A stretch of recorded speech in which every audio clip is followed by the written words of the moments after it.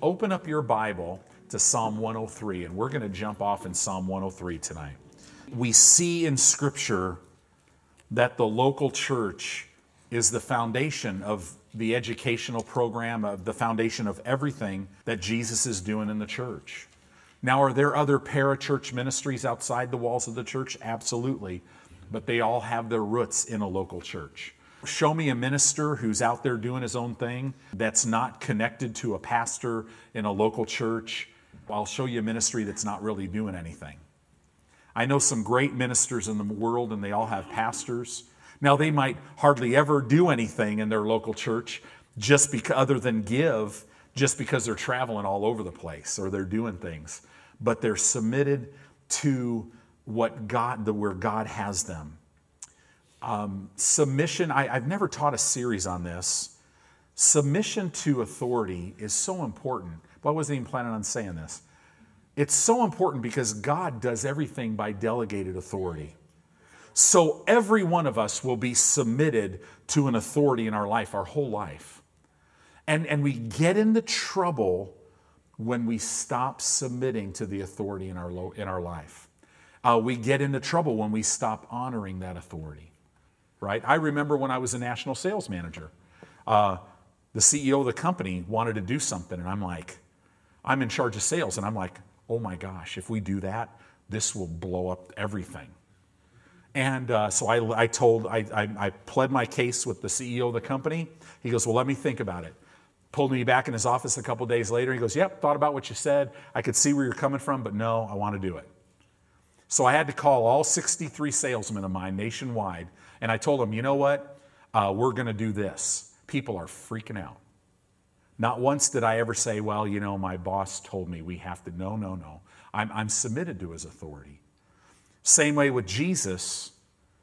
We're going to talk tonight about yielding to God. If you're not submitted to the authority in your life, you won't be able to be submitted to the Lord. The church is running rampant with sickness and disease, and the enemy is stealing, killing, and destroying within our church because people, they refuse to respect the authority. So this is a year where God wants you to break out of self-centeredness and some things. Listen, here's the thing. If you're not submitted to Him, if you don't know how to yield to Him, you won't see areas of your life that are keeping you out, right? And you'll live your life. If you look at the body of Christ right now, the church in America looks a lot like the world.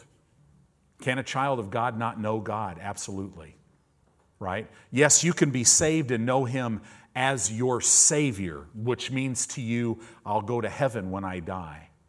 But God wants you to come to the knowledge of the truth, to find out who you are in Christ, so that out of that amazing revelation that He loves you and how He came looking for you where you were a rotting corpse, dead spiritually, and He sent His Son to die for you then.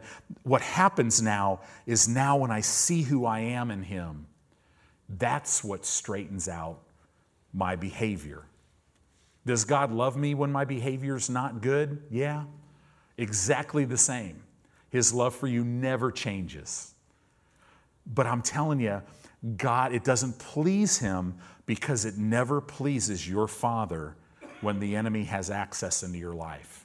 He doesn't want the enemy to steal, kill, and destroy anything in your life. And that's why what's really cool is you can make a decision because of who you are in Christ, because of the reality that He died for all of your sins. Your sins, every one you've ever committed, every one you committed today, every one you'll ever commit, all of it was judged once and for all in the body of Jesus, and your sin will never be judged again. Isn't that good news? Man, so when I stand before God, the only thing that's going to be judged, not me, my works. That's it. The sin, I won't be judged for sin. Why? Because it's already been condemned in the body of Jesus. When I realize that, the Bible says it doesn't give me a license to sin, it empowers me to walk holy. But it's all about yielding to God. Look at the benefits of the Lord. Psalm 103, verse 1. Bless the Lord, O my soul. Look at this. And all that is within me, bless his holy name. Bless the Lord, O my soul, and forget not all of his benefits. And then he lists in verse 3 two benefits. The two greatest benefits. He forgiveth all of your iniquities. And he healeth, how many? All of your diseases. Wow. As a matter of fact, if you study Isaiah 53, you come to find out, and a myriad of other scriptures, in the same way that he died and paid the price so that all of your iniquities are forgiven, in the exact same way, all of your sicknesses and diseases were put on him, so now you don't have to bear them. In the same way that you've been forgiven, you've been healed. Right? It's exactly the same. You cannot separate it. To be honest with you, in the same way that you've been forgiven and made spiritually alive, in the same way you've been healed from all sickness and disease, in the same way you've had poverty and lack removed from your life, he was made poor for you. Where? On the cross, so that you and I, through his poverty, might be made rich. That word rich in the Greek language, it literally means a full and abundant supply. You're never to have just enough in this earth. You're to have more than enough always. If you don't have more than enough now, realize you have more than enough. Start meditating in the Word, get some faith going, right? Because faith comes by hearing his Word. Start speaking the Word of God and watch how heaven will line up with all of it. Jesus will watch over his Word and will bring that provision into your life.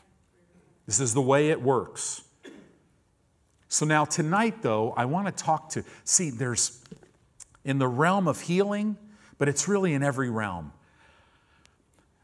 We don't yield to God because we want to walk in the blessings of God our way.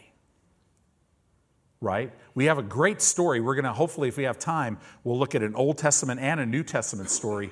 But go to 2 Kings chapter 5, and I want to read to you the story of Naaman. Naaman. 2 Kings chapter 5, we'll start right in verse 1. It says here, now Naaman, captain of the host of the king of Syria. Now, this word captain would mean that he was a general. He was actually a very highly decorated officer, probably the highest decorated officer in all of Syria. He was captain of the host of the king of Syria. He was a great man with his master. His master was the king. And honorable because by him the Lord had given deliverance unto Syria. He was also a mighty man in valor, but he was a leper. So he had leprosy. That disease was a death sentence. Just a death sentence on him. Verse 2, and the Syrians had gone out by companies and had brought away captive out of the land of Israel a little maid, and she waited on Naaman's wife. See, when they would conquer, they'd bring back people. And apparently this young girl who was from Israel became Naaman's wife's, she took care of stuff in their house, right? And so now she's a maid, and look at what it says in verse 3, and she said unto her mistress, so she said unto Naaman's wife, the little maid said unto Naaman's wife, would God my Lord were with the prophet that is in Samaria, for he would recover him from of his leprosy. So this little maid's like, man, I wish Naaman could go to the prophet that's in Samaria, because this prophet of God would recover him from his leprosy. Okay? So keep that story in your mind. Verse 4, and one went in and told his Lord, saying, thus and thus said the maid that is of the land of Israel. So now Get this, who's this one? And one went in and told his Lord. Now, this is not talking about going in and telling Naaman. They went in and told his Lord, the king. So obviously, there was talk somehow in Naaman's house, and somehow a servant directly associated with the king of Syria heard something about what this maid said, and then went to the king of Syria and told him this. So when one went in and told his Lord, saying, Thus and thus said the maid that is of the land of Israel. Now look at what happened after that. Verse 5, And the king of Syria said, Go, and I will send a letter unto the king of Israel. And he departed and took with him 10 talents of silver, 6,000 pieces of gold, and 10 changes of raiment. Now, if you were to put that in today's dollars, it would, depending, gold and silver is always changing, it would be around minimum $300,000 worth of stuff. So the king then tells Naaman, I want you to go to the king of Israel, and he's going to heal you. Now, is that what the servant said? No. Said, I would that my master would be able to go to the prophet so that the prophet would recover him. But notice, you have the king of Syria. I'm a king. I only deal with kings. I serve the god of ramen, right? That's where we get ramen noodles. No, I'm just teasing.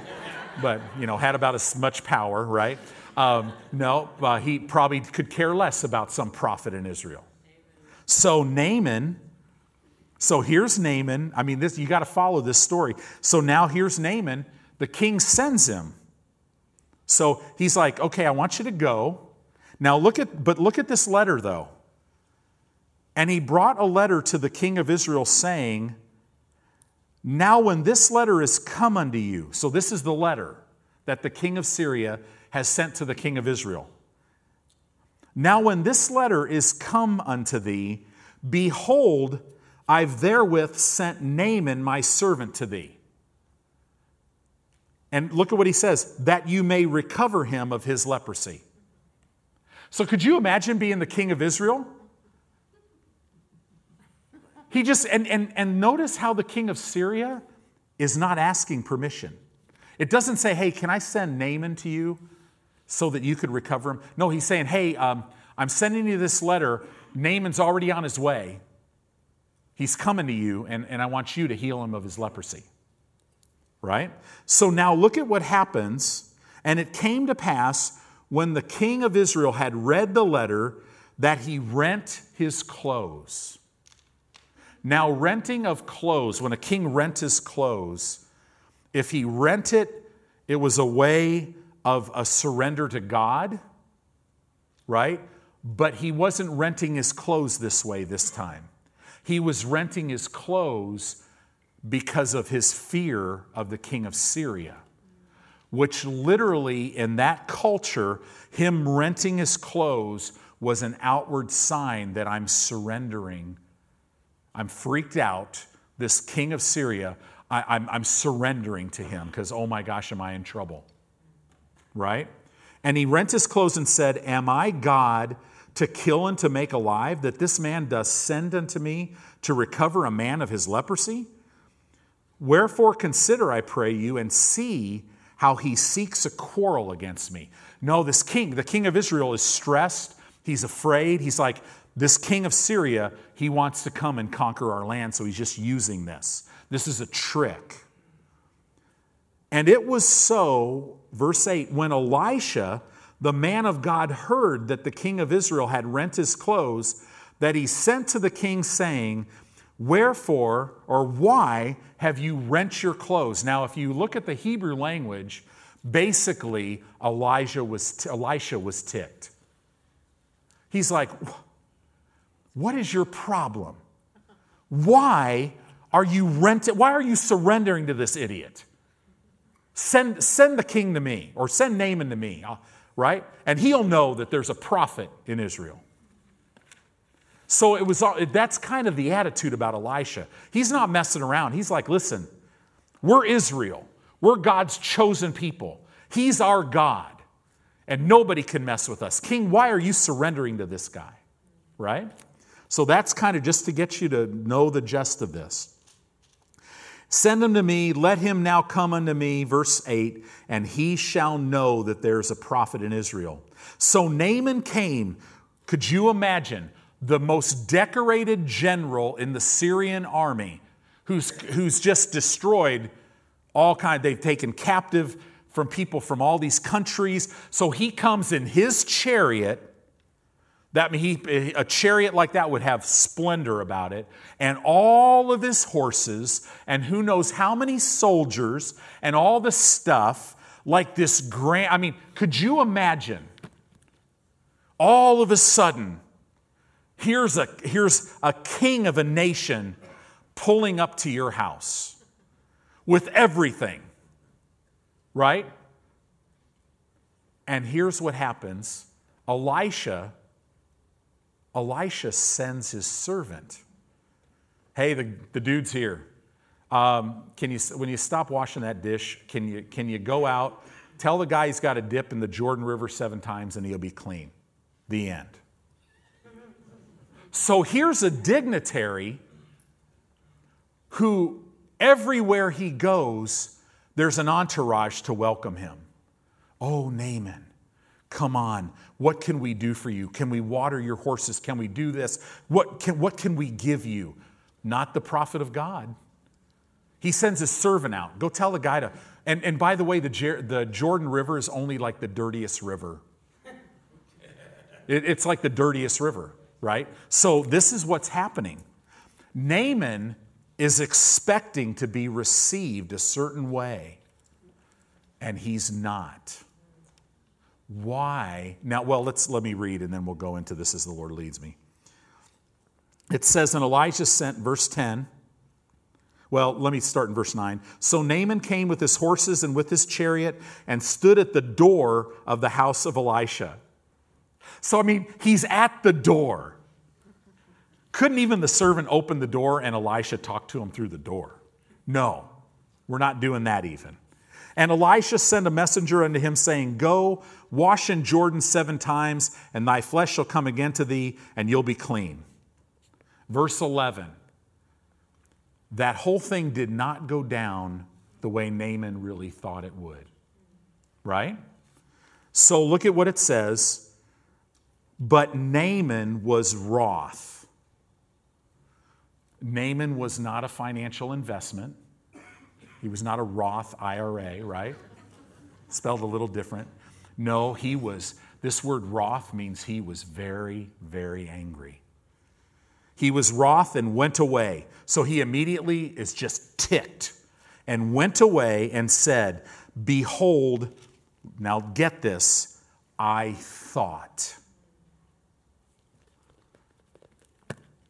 These 3 words are keeping Christians from being healed, from walking in the blessing of God all over the place. Behold, I thought. Because of his thinking, the reason why he got mad is because he had certain of mind's conclusions about who he was, about who God was, and about his circumstances. And you know, I'm a general. Everywhere I go, people say, What can I do for you? And they're saluting. And here, this guy tells me to go dip. Won't even come out here. And he tells me to go dip in a mud puddle 7 times. No explanation, no anything. See, he was mad at that. His mind's conclusions is what caused him to not yield. This is why you have to take every thought captive, because you don't want to gain and get mind conclusions about who God is. Some people's conclusions about God is he heals some and not others. Some people's conclusions about their circumstance is there's no hope, right? Some people's thought processes and conclusions about them, This is usually what it is that I don't deserve it. Right? Can we just put that one to bed right now? You and I don't deserve it. Done. Oh, we got to forget the second part of that. And that has nothing to do with it. It has everything to do with what Jesus did. You're going to learn that this is not about you. You have sickness in your body tonight, it's not about you. Your body belongs to Him. It's all about Jesus, and He provided healing despite anything you have done or have not done. And He's just saying, come to the table. It's yours. Right? But see, there's something about this story that you're going to see. Naaman received nothing until he yielded. So many Christians, they're wondering why. And they get mad at God. And they're wondering, why did God allow this in my life? And they don't realize that God has to allow what you and I allow. Because He can't violate our will because He gave us a will. But He'll keep coming and keep wooing you so that you live in His best. So let's keep going with this story. So Naaman was wroth, verse 11, went his way and said, behold, I thought he will surely come out to me and stand and call on the name of the Lord, his God, and strike his hand over the place and recover the leper. He had it all played out in his mind, exactly how it was going to happen. The problem with that is that's contrary to what the Word says. The Word was what? See, Elisha was a prophet, so a prophet would only say what God said. So what was the Word of God? Go dip in the mud puddle 7 times and you'll be clean. Right? I mean, you're a leper, dude. Who cares? You're talking about clean, no more leprosy. Do you see how even in desperate situations, if people are looking at themselves wrong, if they have a wrong perception of their circumstances and their situations, in the middle of you could die, you're going to get mad about the way God wants to heal you? We're going to see that yielding to God is simply yielding to His Word. I think the reason why I said that about yielding to others is, see, if I don't yield to my wife, it's revealing that I'm not yielding to Him. See, everything's reflective in your life. If you don't love me, you can't say that you love God. Right? Because it's impossible to say that. Because God even said that. If you don't love who you can see, how can you say you love me who you haven't seen? It's all reflective. If you're not submitted to the authority in your life, it reveals that you're not submitted to God. If you're not submitted to that boss of yours at work that may not even be a Christian, and not only not a Christian, may not even be fair, may not even be nice, but if you're not submitted to him, it's only one reason, because you're not submitted to God. Ooh. Pastor, wow, I forgot my steel-toed shoes. Yeah, me too. My toes are a little painful right now, but the healer's in the house, so it's all good, right? Now, I have to make a disclaimer because of what people have sat under with pastors. You know what? I'm the spiritual authority in your life as a pastor, but this is how an under-shepherd pastor walks that out. I'm to love you with the love of God as your friend. And I walk out my spiritual authority in your life by serving you, not by telling you what to do. I'm not anointed to tell you what to do. The Word tells us what to do. I'm anointed to love you, to preach the Word of God, which will build you up and equip you to go walk and run your race, but not to tell you what to do, not to beat you down and all this other stuff. Listen, if I come to Tammy and go, hey, thus saith the Lord, you should do this. If that doesn't bear witness with her heart, she's a New Testament believer. Hebrews tells us God, who at sundry times and in various ways spoke in times past unto the prophets in these last days, has spoken to us by His Son. If it doesn't confirm with Tammy something that's already in her heart, Thank you, Pastor. I know you love me. Everybody could miss it. I'm throwing it away. And my response should be awesome, because that's exactly what you're supposed to do. Does that make sense? If you're in a situation where the authority in your life, you cannot, it violates your heart to do what they want you to do, this is what you do as a child of God. You remove yourself from the authority. But you remove yourself in a way that does not cause any division or harm to the organization, the company, or anything. And when people, remember, you're a New Testament believer, so if anybody asks you why you're leaving the company, you say, you got to tell them the real reason. Because the Spirit of God's leading me to. Yeah, but why? Did somebody do something to you? Oh, no, I'm leaving because the Spirit of God led me to. If you can't say that, then you got to get your priorities straight. See, so let's say you don't like your job. Well, go to the Lord and ask Him if you could have a transfer. But if He says no, then it's no. Yes, sir. And you walk away going, okay, this is cool, because God's going to move. Because He's so good. If He's not removing me, He might remove the authority. I don't know. But I don't have to do anything, but I'll love the guy. Do you know in your life you have no competition? There is no competition. God's already given you the victory. You could take the person who the world would say is your competition and bless them. And he still can't.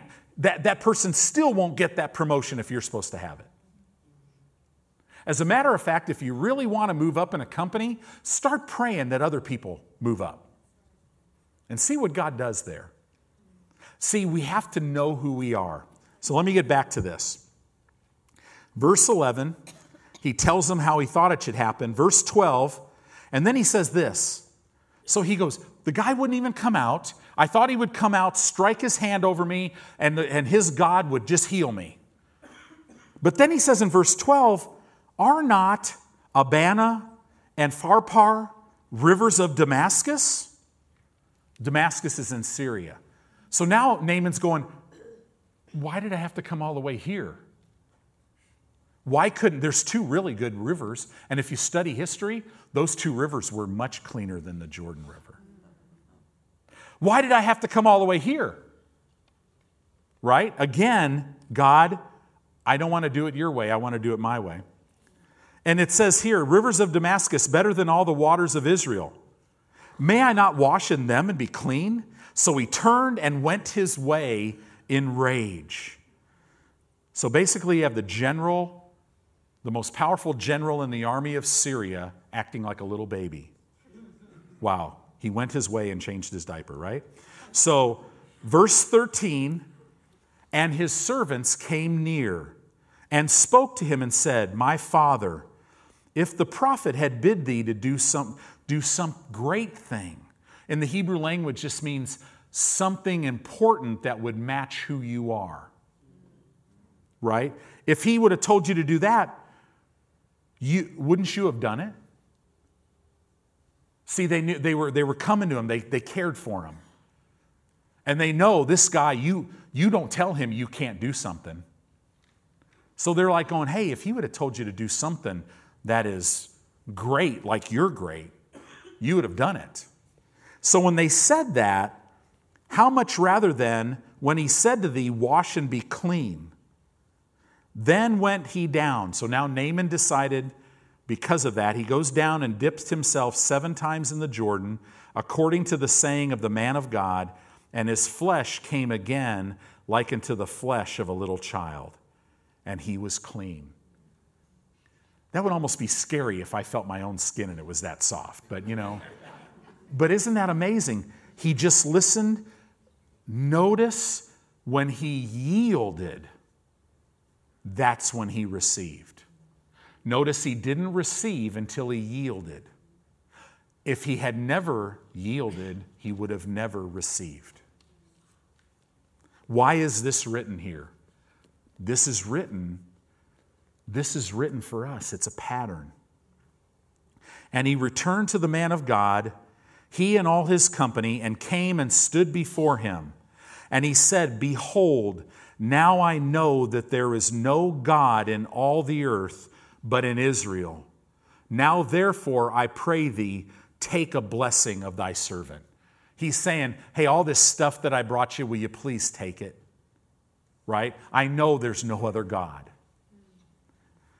Verse 16, but he said, now this is now Elisha saying, as the Lord lives before whom I stand, I will receive none. And he urged him to take it, but he refused. So Elisha says, I'm not taking anything from you. Right? Why is that? You need to know that whatever anointings you have upon your life, you need to know freely you've received, you freely give. Right? I remember when we were in a school and there was a man who was very wealthy and he came to our church service one day and I was given all these examples, and afterwards he comes up to me and he's like, why did you talk about all these things? And I just in passing, well, I just minister out of what the Lord has me say. And he looks at me and he goes, you literally spoke everything that's in my life right now. And he wanted to get together with me. He's going through a lot of stuff. So we got together and he's like, listen, how can I help you? He's a businessman. He's a multimillionaire. Everybody's always trying to get something from him. And the Lord told me that day at church, don't you take anything from him. Yes, sir. Right? Remember, we're children of God. We don't live in lack. We don't need people. We have him.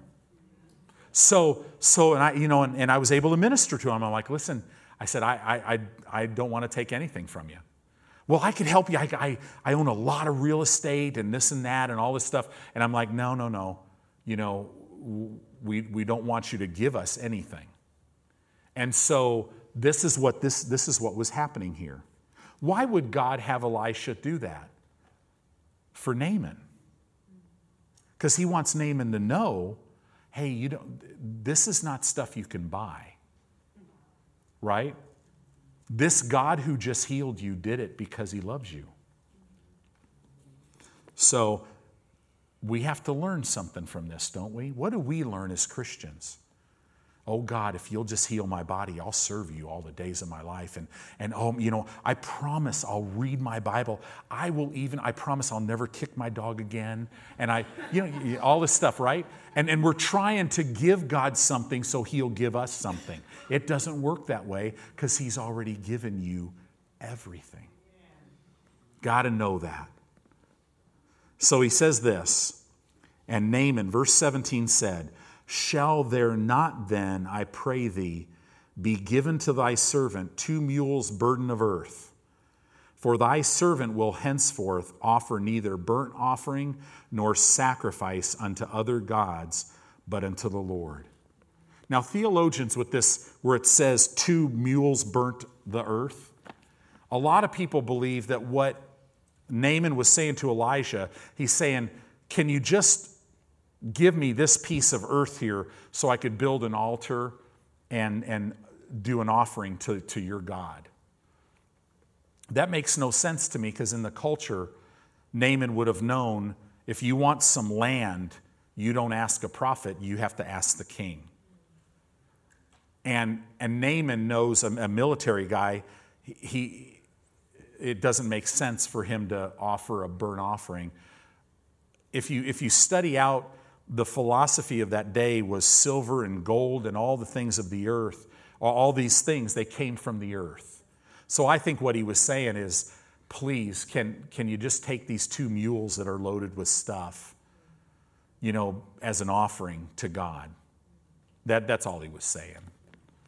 So, then he said this, and I'm committing myself today, I'll never offer burnt offerings to any other God. But then he says in verse 19, look at this. Well, in verse 18 he says this, in this thing the Lord pardoned thy servant. So now Naaman's saying, I'm not going to ever do offerings to another God, but I need you to go to God on my behalf.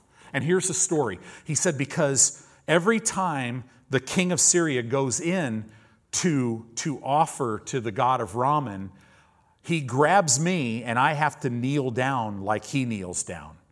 And if I don't kneel down, he would have me killed instantly. So he's saying, could you go to God? I'm not going to offer burnt offerings to anybody other God, but could you go to him and just ask him? Because I'm going to have to bow in this temple, but it means nothing to me. Can you go to God and just see if he could make an exception? Look at what it says. Let me read it to you. In this thing the Lord pardoned thy servant, that when my master goes into the house of Rimmon, whatever, I was trying to make fun, to worship there, and he leaneth on the hand, all I'm seeing is a bowl of noodles, and I bow myself in the house of Rimmon. When I bow down myself in the house of Rimmon, the Lord pardoned thy servant in this thing. Because basically Naaman's saying it doesn't mean anything to me. I just have to do this. Look at what it says in verse 19. This shocks Christians. And he said unto him, Elisha said unto him, go in peace. And he departed from him a little way. He said, go in peace. He says, Naaman, the God which I serve, he's always looking at your heart, not at these natural actions. So it's okay. If you got to bow, don't worry about it. Do you see that? God's always, why is it there? Because God wants you to know he's looking at your heart. And if you get your heart in the right place, your actions will always follow in the right place. Right? So this was in this situation. Now, am I saying that these early believers who either said, you either proclaim Caesar as Lord or I'm going to burn you to a stake? Well, they couldn't do that. You'll know as you follow the leading of the Lord what to do in every situation. So do you see in this story, there's some things. Naaman was mad because of what he was thinking. It gets all the way back to his thought life, right? He's mad because things are not working out the way he wants them to. This is not happening. How many times? God, why can't you just, I went up there, they laid hands on me. Why can't you just make the thing disappear right now? Right? Doesn't happen maybe the way you think. Go to Isaiah real quick. You guys doing okay? Yeah. Isaiah chapter 1, verse 19. Let's look at verse 18 because it's so good. Isaiah 1:18 says this. This is God talking. He says, come now and let us reason together. Reason. It literally means, come to me now so that I can correct you and convince you to start thinking right and doing the right thing. God doesn't want you to come to him and debate. Well, I just don't believe. No, that's not what he's talking about. This word is very clear. It's the root. It means to be right, to correct, to convince. If you break it all down, it literally means to correct and convince so as to be right. God will always want to correct and convince you so that you can be right. Always. Because you have to be right. Right? I thought for years not for years. I thought for months after I received the baptism of the Holy Spirit. It was a few months. And I thought it was just me. The enemy's like, that's just you. That whole tongues thing, because I grew up in a denomination that believed it was of the devil. I go down and I go to receive the baptism of the Holy Spirit, and all of a sudden, he says, well, just speak out. And it felt like I was mumbling, right? And so I'm like, Lord, this is not tongues. This is me talking. And the enemy's like, yeah, that's you. That's not God. But have you ever read when the day of Pentecost was fully come? They were sitting in the upper room. And it said the Spirit of God descended upon them, right? Like tongues of fire. And the Holy Ghost spoke. It doesn't say that. It says they spoke. Why? Because when you speak in tongues, you are speaking. The Holy Spirit gives you the utterance in your spirit, and then your mouth speaks it out.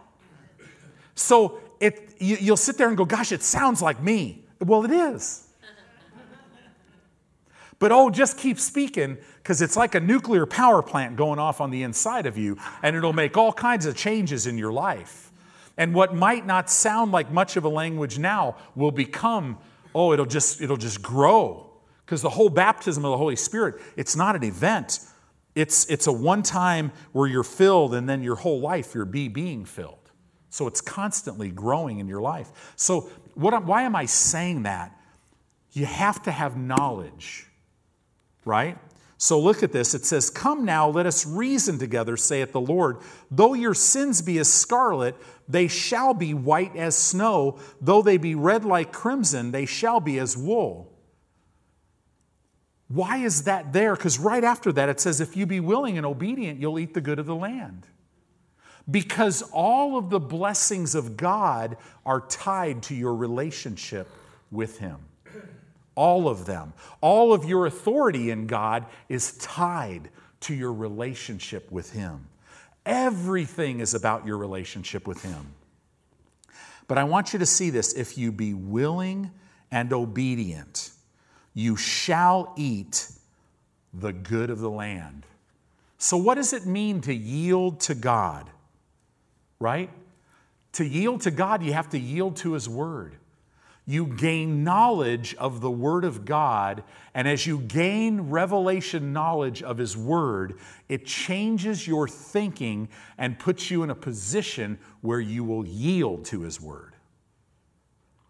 So you have to hear the Word of God. As you gain knowledge of God, it changes your thinking. Sounds a lot like this in Romans 12, right? Verse 2. Right? Can everybody quote that verse, Romans 12:2? Don't be conformed to this world, but be what? Transformed by the renewing of your mind. See, you gain knowledge of God, and what that does is it changes your thinking, and now it puts you in a position to where you'll yield to God and yield to His Word. So important that we know that. So, but you have to have knowledge. Now, let's go to Isaiah 5.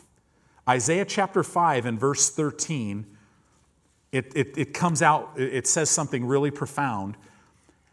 It says, "Therefore my people are gone into captivity." That word captivity means to be exposed, right? To be exposed and taken into exile. Why were they exposed and taken into exile? It says here, because they have no knowledge. This word knowledge, it has to do with discernment. For a New Testament believer, when you read this Hebrew word, you know it's revelation knowledge that comes from the Holy Spirit. You're going to be exposed and taken into exile if you don't have revelation knowledge of God's Word. It says it like this in the New Testament. The enemy, as a roaring lion, walks about seeking whom he may devour.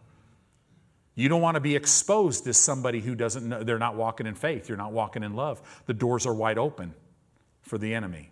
That's what this is talking about here. So now let's go back to Hosea, because it says it a little different. Hosea chapter 4, verse 6.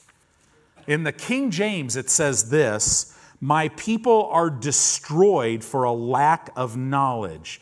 And again, the word knowledge is da'at. It means discernment. But the word destroyed is the word damal.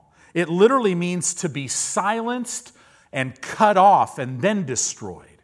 If you don't have revelation knowledge, you're going to be silenced, which means you will not be able to take thoughts captive. You won't be able to speak in faith because you're silenced. You have nothing to say.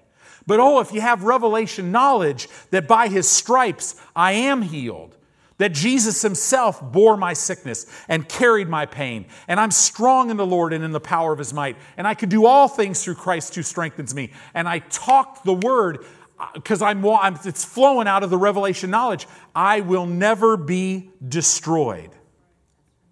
Does that make sense? My people are destroyed for a lack of knowledge. Because thou hast rejected knowledge, I will also reject you, that thou shalt be no priest. And that goes into the story. But you're destroyed and taken captive by a lack of knowledge.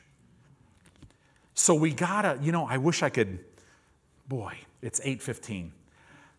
Maybe we'll have to go into this next week. I really wanted to read the story about the nobleman's son. It's a perfect example. You could go, it's in the Gospel of John, and go in there and look at it. And if the Lord leads us, maybe we'll go into this a little bit more. Because the nobleman, he walks 15 to 20 miles, and he comes to Jesus, and he's like, Jesus, please come to my house and heal my son. The nobleman has it in his mind that if Jesus will just come to his house, he'll heal his son. But that's not the way Jesus wanted to do it. I should back up and say, that's not the way God wanted to do it. Jesus had to get the man to yield, because Jesus said, go your way, your son lives. Could you imagine that walk back to his house, 15 to 20 miles? The enemy sitting on his shoulder. Oh, your son's probably dead now. Right? He was tempted, but the son got better from that hour, which tells me that there's no way that this guy was going, man, I can't believe Jesus didn't come to my house. If he was saying, I can't believe Jesus wouldn't come to my house, that story wouldn't be in the Bible, because the son would have died. The nobleman's son, he yielded. He really wanted it another way, but he yielded. So I want to encourage you. Healing is yours. All the blessings of God are yours. So ask the Holy Spirit to show you, what am I missing? What about my life? Now, I'll tell you this right now. The main thing that if something's keeping you out from the blessing of God, you know what it is right now. There's something, and you probably think about it all the time. I know I'm doing this and I shouldn't. But if you don't know, ask the Lord. And if you do know, then talk to him about it. I know I need to change this. And I know I can't do it in my own strength, so I need you to help me. Right? He'll meet you. The whole gospel account of Jesus' earthly ministry was him meeting people right where they were and then bringing them right where he wanted them. He would always help people receive from him. The Holy Spirit now, you're not like when Jesus was on the earth. That was like before he went to the cross. That's old covenant stuff. How much more? You're his child. You're a brand new spirit. You literally have the ability to receive from God. You're wired to walk by faith. And by the way, God, in the person of the Holy Spirit, is on the inside of you to teach you and guide you. So I want to encourage you, go to the Lord. Listen, if you're missing it in areas of your life, if you're not wanting to lay him down, whatever, he knows right where you are. We talk about a Jezebel spirit. And when a person has a stronghold in their life like that, it's a stronghold, so it's like they don't see it. So they can't break out and nobody could break in. But they could be delivered and you could be delivered of anything as a child of God if you want it. So I want to encourage you, if there's something that's been in your life and you want to break out of it, go to the Lord and say, hey, what am I not seeing? Show me. Or if you're like me and there was a whole bunch of stuff, you want to get the order right. He will tell you the first thing you need to work on. And here's the cool thing. If you have a whole list like I had, you work on something and then you're like, wow, that's cool. And then he reveals the next thing and then you work. And then what happens is all of a sudden you're free from this. But then the next 4 things you don't even have anymore. And you're like, what? Well, while you were giving him the one thing, he was working on the other stuff. As you minister, we're going to talk about the Holy Spirit on Sundays. Brother Hagin would always say this. So he would have people come to him in meetings. And a lot of times early on, he would sit in a chair because he would want to teach the pastors how to lead people in the baptism of the Holy Spirit, how to minister to the sick. So he'd sit in a chair and have people come up to him. And he'd ask them, so what do you need of the Lord? And sometimes, the two classes of the thing where I want to receive the baptism of the Holy Spirit, or if you want to be healed, come on up. So he'd ask, what did you come up for? Some people are like, I want both. Brother Hagin always said, minister to the spiritual needs of the people first. So he would get them filled with the Holy Spirit. Many times he goes, okay, so what's going on in your body? And they'd be like, I'm healed. Many times when you take care of some of these spiritual things, it eradicates the physical. God wants to help you. He wants to help you tonight. Amen.